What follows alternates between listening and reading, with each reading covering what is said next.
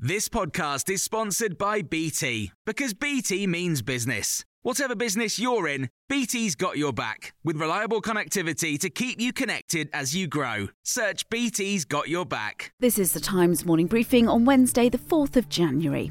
The Prime Minister wants all pupils in England to study some form of maths until the age of 18. Rishi Sunak will use his first speech of 2023 to say in a world where data is everywhere and statistics underpin every job, analytical skills are more important than ever before. Critics believe he should be discussing the NHS, strikes and the cost of living crisis, but Freddie Gray, deputy editor of The Spectator, can see why Mr Sunak is focusing on education. The government feels it's the one issue, possibly the only issue. Education is the only issue that it hasn't really got a major crisis or immediate crisis on its hands. And so it wants to be able to emphasise reforms that the government has done over the last decade that have been effective and its ambition to do more. Meanwhile, the new General Secretary of the TUC has called for an urgent meeting with the Prime Minister in a bid to end the strike action sweeping across the country. Paul Novak is calling for a change in government direction, saying ministers should open pay negotiations with unions. It comes as rail workers continue their first 48-hour strike of the week, with more action planned this month in the NHS and civil service. NHS bosses in London have told paramedics to leave patients in chairs or trolleys at overcrowded A&E waiting rooms, even if there are no beds. New guidance for the London Ambulance Service states that staff should spend a maximum of 45 minutes outside hospitals before getting back on the road.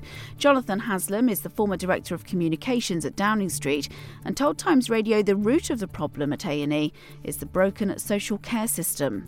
If you could solve that problem, would be a huge change. It would free up a lot of capacity. It would stop having ambulances queuing outside accident and emergency. And it would give a sense of real purpose. Instead of turning a hospital into a hotel, it would be for treating the sick. Steve Barclay, the Health Secretary, says an extra £7.5 billion will be going into social care over the next 2 years. Buffalo Bills player Damar Hamlin remains in a critical condition after suffering a cardiac arrest at an NFL game on Monday night.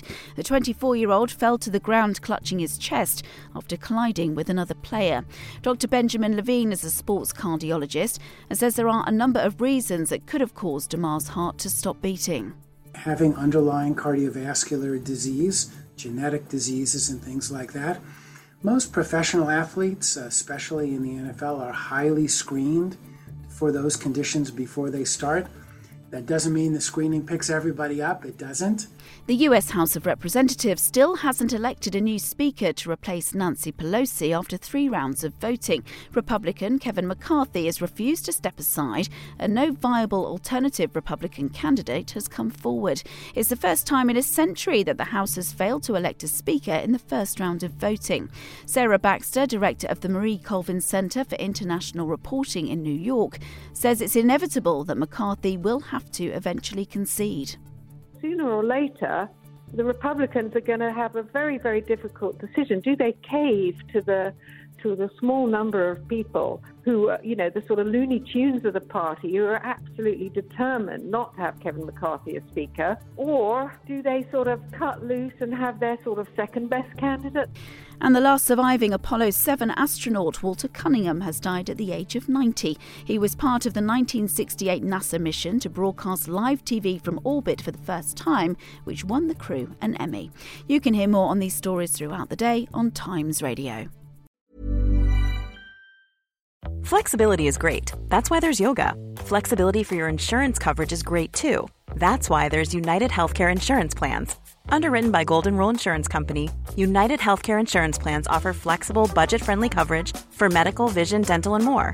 One of these plans may be right for you if you're, say, between jobs, coming off your parents' plan, turning a side hustle into a full hustle, or even missed open enrollment.